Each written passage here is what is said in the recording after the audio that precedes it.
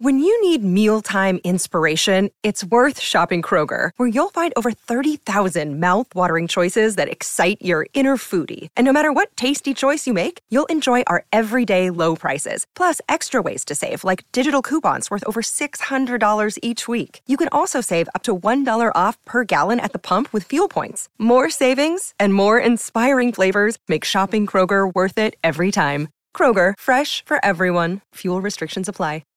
Oh, great shot. Straight back down the ground. Great Finch shot. is up for the fight. Right arm over. Finch takes him down the ground. There's a fielder coming around. Gonna catch that. Won't get it. It's 6 to Finch. Oh, there it down is. the ground There it for the is. finish. What a great knock. What a superb knock from Aaron Finch. That was Liam Pickering and Sam Hargraves on Big Bash Nation. Aaron Finch, 70 not out of 43 balls. The Renegades start the season 2-0, and Aaron's been good enough to join us this morning. Hello, Aaron. Morning, Jules. How are you? Very well, mate. I hope you're well as well. What a great start to the season for the Renegades. And given where you've been the last couple of years, how important was a fast start this season? Yeah, really important. I think adding a bit of experience around the group has really helped that. And to go 2-0 is a really good start. I think it's the first time in a few years that we've done it. And, I mean, to win them close games is so important, especially at the start of the year, because you want to get ahead of the competition, and you don't want to leave too much at the back end. And when you get in situations where you need to win 5 from 6 or something like that, so it's no guarantee, but it's a nice feeling around the group.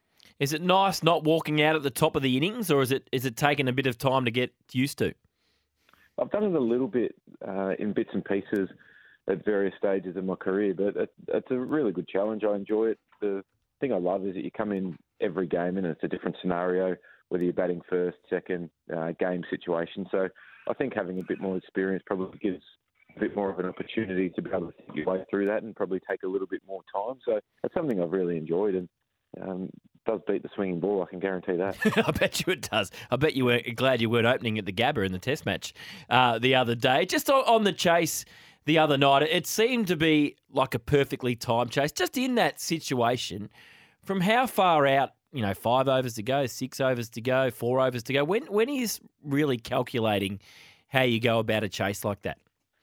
Well, probably with about 8 overs to go, you start to try and do some maths on what you might need, depending on what bowlers they've still got to come in. For Faruqi, the young Afghan, he's been superb over probably the last 12 months. So we probably have to take that a little bit more into account and try and be a little bit more aggressive against some other bowlers. And I think the power surge is one thing that probably gives the batting team a bit more of an advantage batting second if it goes to plan, and you can use that effectively because it's such a huge swing in the game and you have to factor that in as well. And I mean, it was nice. I thought I'd probably left it a little bit too late at one point there. And the difference between batting in the middle order and the top is when you hit some good shots open in the batting, you generally get 4s. You face a lot more dot balls, but you hit more boundaries. And in the middle order, you hit some great shots and you get 1 for them. It's a bit frustrating at times. So in the scenario the other night, if you get to the last over and the team needs 11, are you pretty comfortable with that scenario? You still need a boundary, and because I wasn't on strike at the start, we lost a wicket first ball. And with the new rule changes being that the incoming batsman is on strike regardless of whether you cross for a catch or whatever dismissal, that can be a big swing in the game as well. So then it just comes down to, you need one boundary, really. And on a ground with some dimensions like Marvel Stadium, you still think that you can get a couple of 2s out there. And you're backing with an in-batter like I was, that you're probably going to hit 1 boundary at least. So you're confident, but you're never quite sure. Speaking to Aaron Finch after his match-winning performance for the Renegades the other night, 70 not out of 43. Next up for the Renegades tomorrow is a match against the Heat, and then a match on Christmas Eve as well, coming up against the Hurricanes. Now, Nick Mattinson, he's been in really good form, fantastic in the first game in particular, but isn't it hard enough being a batter as it is without almost injuring yourself in the field coming in to celebrate a wicket? Yeah, that was one of the more unusual ones that I've seen. The Zing bails, once they stop lighting up, they can be quite difficult to see, especially on a pitch area. And he's just rolled his ankle straight on it. So that was unfortunate. But like you said, his start to the season has been really impressive. The way that he took the game on and attacked the Brisbane Heat in the first game was outstanding. And then for him to back that up with a really solid start the other night was brilliant. And he's taken over the reins as captain and done a fantastic job in the first couple of games, and as well as last year. I know the results didn't go our way, but he's grown into that role really well.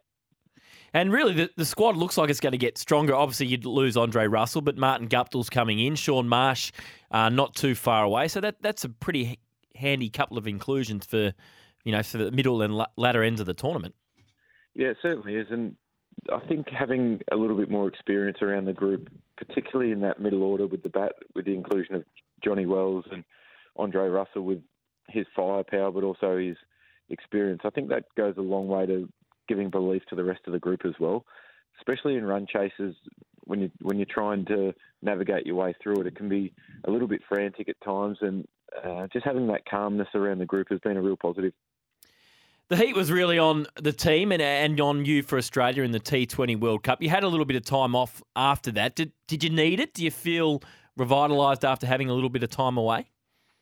Yeah, I feel really good at the moment. That was a huge build-up to the T20 World Cup. There was a lot of cricket and a lot of travel in there, which can take its toll after a while, especially as you get a bit older. You get a bit stiffer and sore after some long flights. And it's been nice it wasn't nice to have a little hammy niggle and getting over that, but just to be able to spend some time at home has been really good. And I guess just living back into a normal life as much as you can while you're still travelling and playing cricket. But I feel really good now and ready to go for a really big couple of weeks now. I think we play around the New Year's break. I think we play something like 6 games in 14 days or something like that. So it's pretty hectic, but then it slows down a bit.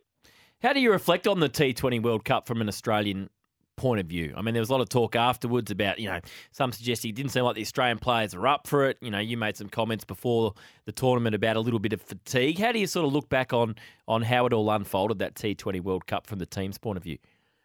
Oh, we played one poor game, and that was the first game against New Zealand, and it turned out to be fatal for our campaign. I think there was a lot of talk about team not being up for it, like you said, and that couldn't be further away from the truth. I think Maxi came out and clarified his comments after when he said that the team moves on pretty quick and you get over it. But yeah, it was really difficult. I think the reality is we lost one game, so it wasn't the worst campaign by any stretch. It was just unlucky that we had that washout against England, which would have been a defining part of the tournament for either side. And we don't get on there, and England scraped through in that last game against Sri Lanka.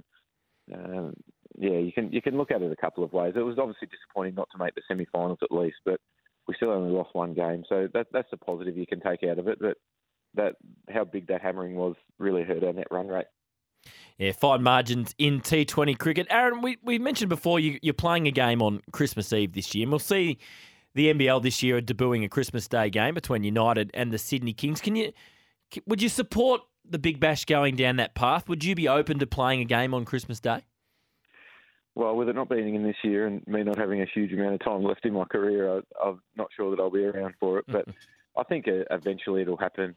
I'm not sure where I sit on it, to be honest. I think it's such a special time for families to be together. And, yeah, I think playing Christmas Eve and then Boxing Day, there's obviously the Test match followed by a Big Bash game that night. There's still a lot of content in and around there. So I think the way that it's set up at the moment is fine. I'm sure you would have watched plenty of the Test match, the 2 days that was on. What did you make of it looking from afar? Did you think that pitch was borderline dangerous from where you were watching?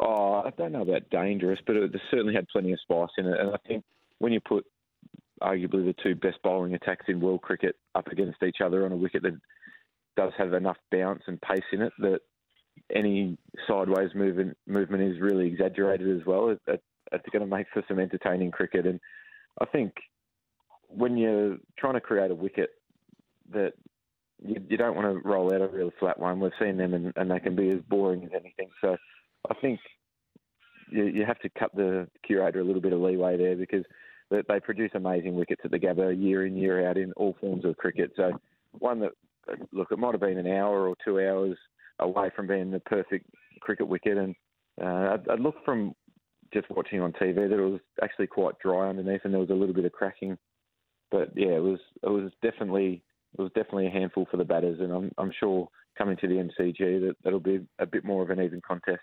Just finally, before I let you go, what do you think we should expect from the MCG deck this year? And surely your good Victorian teammate Scott Boland keeps his place in the side.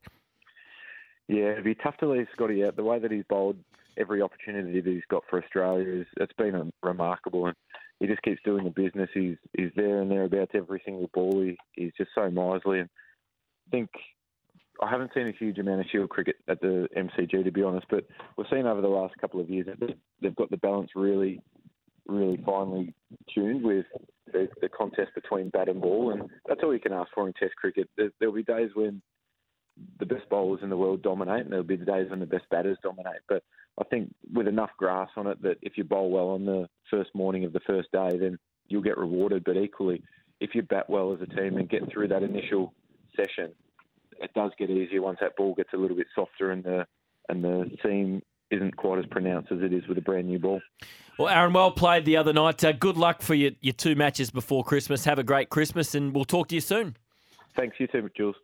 Great to talk to Aaron Fincher. Let's get to the break. We've got so much coming through on the 40 Winks temper. We'll read some of those after the break and take your calls.